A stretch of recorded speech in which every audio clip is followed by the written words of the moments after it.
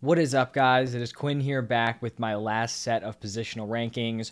Already gone through the running backs, wide receivers, and quarterbacks. Now it's time to talk about the tight ends. So, going through my top 15 fantasy football tight ends. And then this is going to be half point PPR.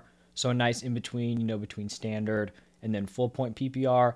If you haven't checked out my other rankings videos, go check those out after this one. And then tomorrow, I'll be going through my overall rankings. So, I'm thinking like top 36, something like that. So stay tuned for that. On the graphic where you'll see my rankings, you may see a plus or minus number that just kind of shows how much higher or lower I have them compared to consensus.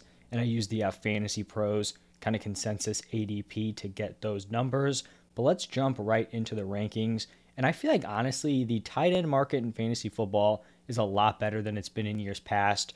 A few years ago, you had like one, two, three dudes that you thought were really solid, and then the rest of it was kind of just like a crapshoot. It's still not perfect. There's definitely a fall off, but I feel like it is way better than it's been in years past. You have the options where you can go for some of the early guys, late round one, round two. You have guys you can go after round three, round four, round five. Then, you have like your round seven, round eight guys, and then there's always going to be like those late round flyer players. So I feel like the state of the tight end position is pretty solid. And at number one, I have Travis Kelce. He's going to be the stud, weapon for the Chiefs. Tyreek Hill's gone. Is a little bit on the older side, but we haven't really seen any signs of regression. So I feel like he is going to keep dominating.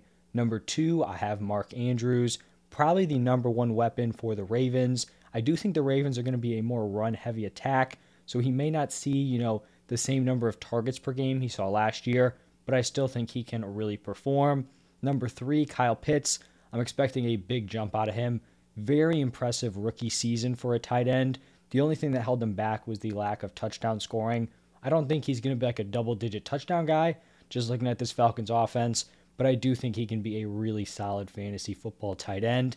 Then at 4 and 5, George Kittle, Darren Waller. These are basically all in line with consensus.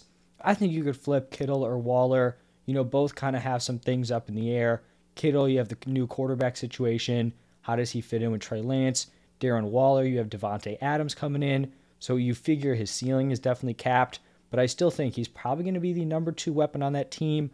I bet he kind of outproduces Hunter Renfrow, but we'll kind of see. Just an overall very talented offense. So he may slide in as like the number two, number three guy, but I still think he can produce and finish as a top three fantasy tight end. Then here at number six, really tough to rank him, but this is where I have Rob Gronkowski. And obviously he's not on a team right now, so we don't even know if he's going to be playing. So if I was doing a redraft, draft right now, obviously I wouldn't be picking Gronk here at number six because there's no guarantee he's playing. But this is kind of how I'm looking at the situation. I think Gronk is going to play. I just don't think he wants to do the whole training camp thing. I talked about this for Tom Brady, how I do think Gronk is going to come back. I kind of feel like the dude just wants to chill, do what Gronk does, kind of vibe until the season is like almost starting, and then he'll just come back, sign. And the reason why I say that is because I do think he respects this Bucks organization. So I feel like, him wanting to retire right now, he's kind of been leading them on for a very long time. They didn't really make any key moves at the tight end position. They still have Cam Brate. They let OJ Howard walk. And then I do believe they drafted a tight end, but it was in like the later rounds. So I think he's going to come back, and he was very, very solid last season. I definitely still think he can produce as like a very solid mid-tier tight end one option. So he's here at number six. Number seven, I have Dalton Schultz. I'm actually very high on Dalton Schultz heading into the season. If I'm not getting one of these like top five tight ends, Kelce, Andrews, Pitts, Kittle, Waller, I'm totally fine taking a swing on Dalton Schultz. Feel like he has a pretty solid floor. Really had a solid breakout season last year. And you're looking at this Cowboys offense. They lose Amari Cooper. You have Michael Gallup coming off of an ACL tear. I know everyone's super high on CeeDee Lamb, but I think we're going to see Schultz take another step forward. And then I also think we're going to see these running backs, Zeke and Pollard, become very involved in the receiving game. So I really like Dalton Schultz here at number seven as like a really nice, kind of mid-round tight end option. Looking at some of the other guys who have been going in the mid-rounds, don't really love the values of guys like TJ Hawkinson, Dallas Goedert. So Dalton Schultz is kind of like my mid-round guy. Just said his name, number 8, TJ Hawkinson.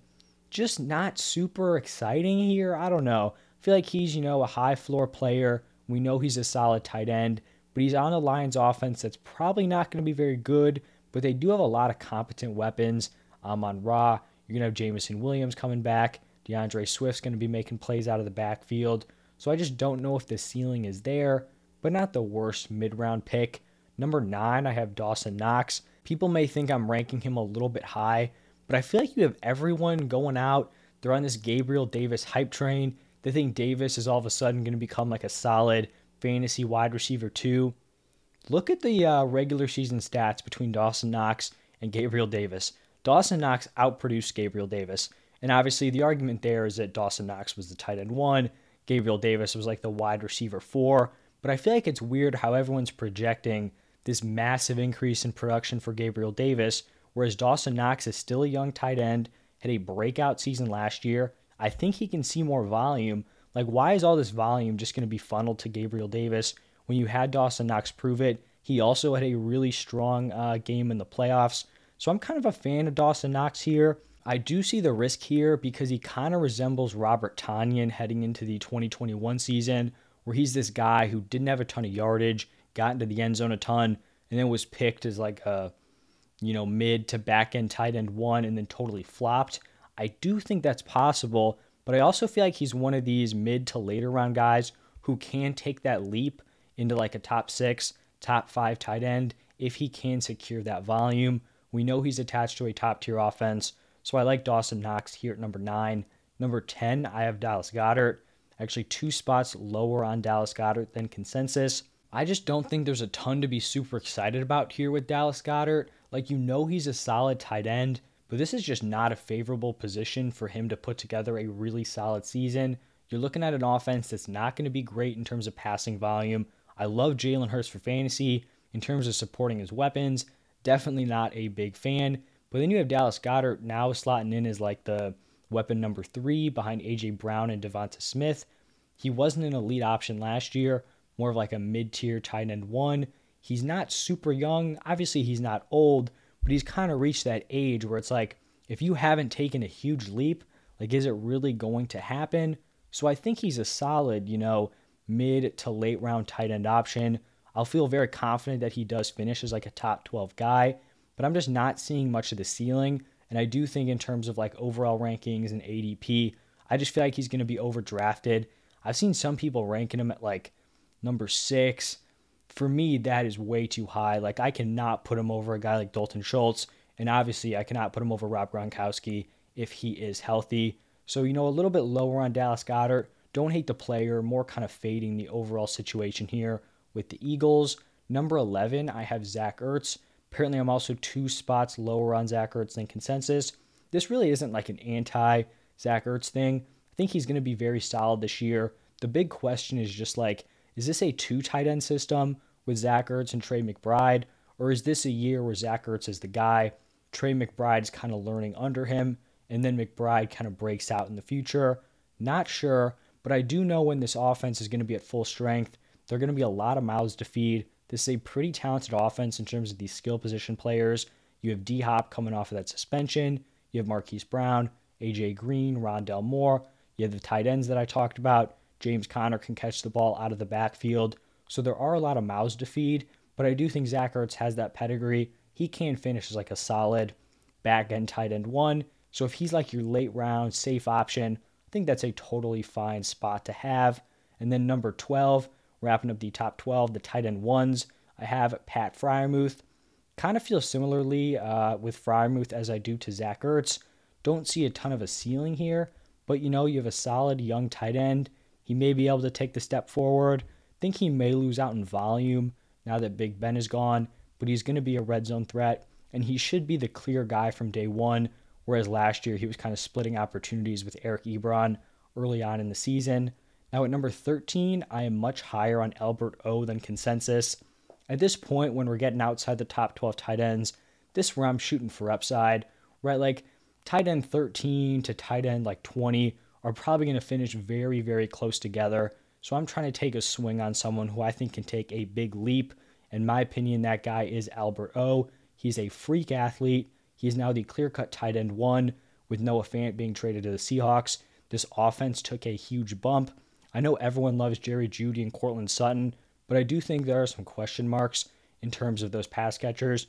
Jeudy just straight up hasn't broken out yet. Courtland Sutton didn't seem fantastic coming off of that ACL. I'm not saying Alberto is going to be the number one target. I'm pretty confident that he is not. But I do think this is a situation where he can make an impact, kind of from day one here on this Russell Wilson-led offense. So Alberto at number 13, Mike Gesicki at 14. What you like about Mike Gesicki is he's a very solid athlete, and he took a lot of his snaps on the outside over the last few years.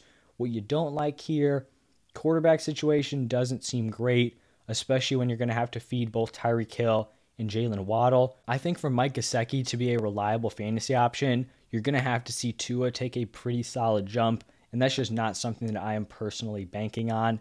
And then to finish up these top 15 rankings, I have Cole Kmet here at number 15. I think he can see a big increase in terms of his target share.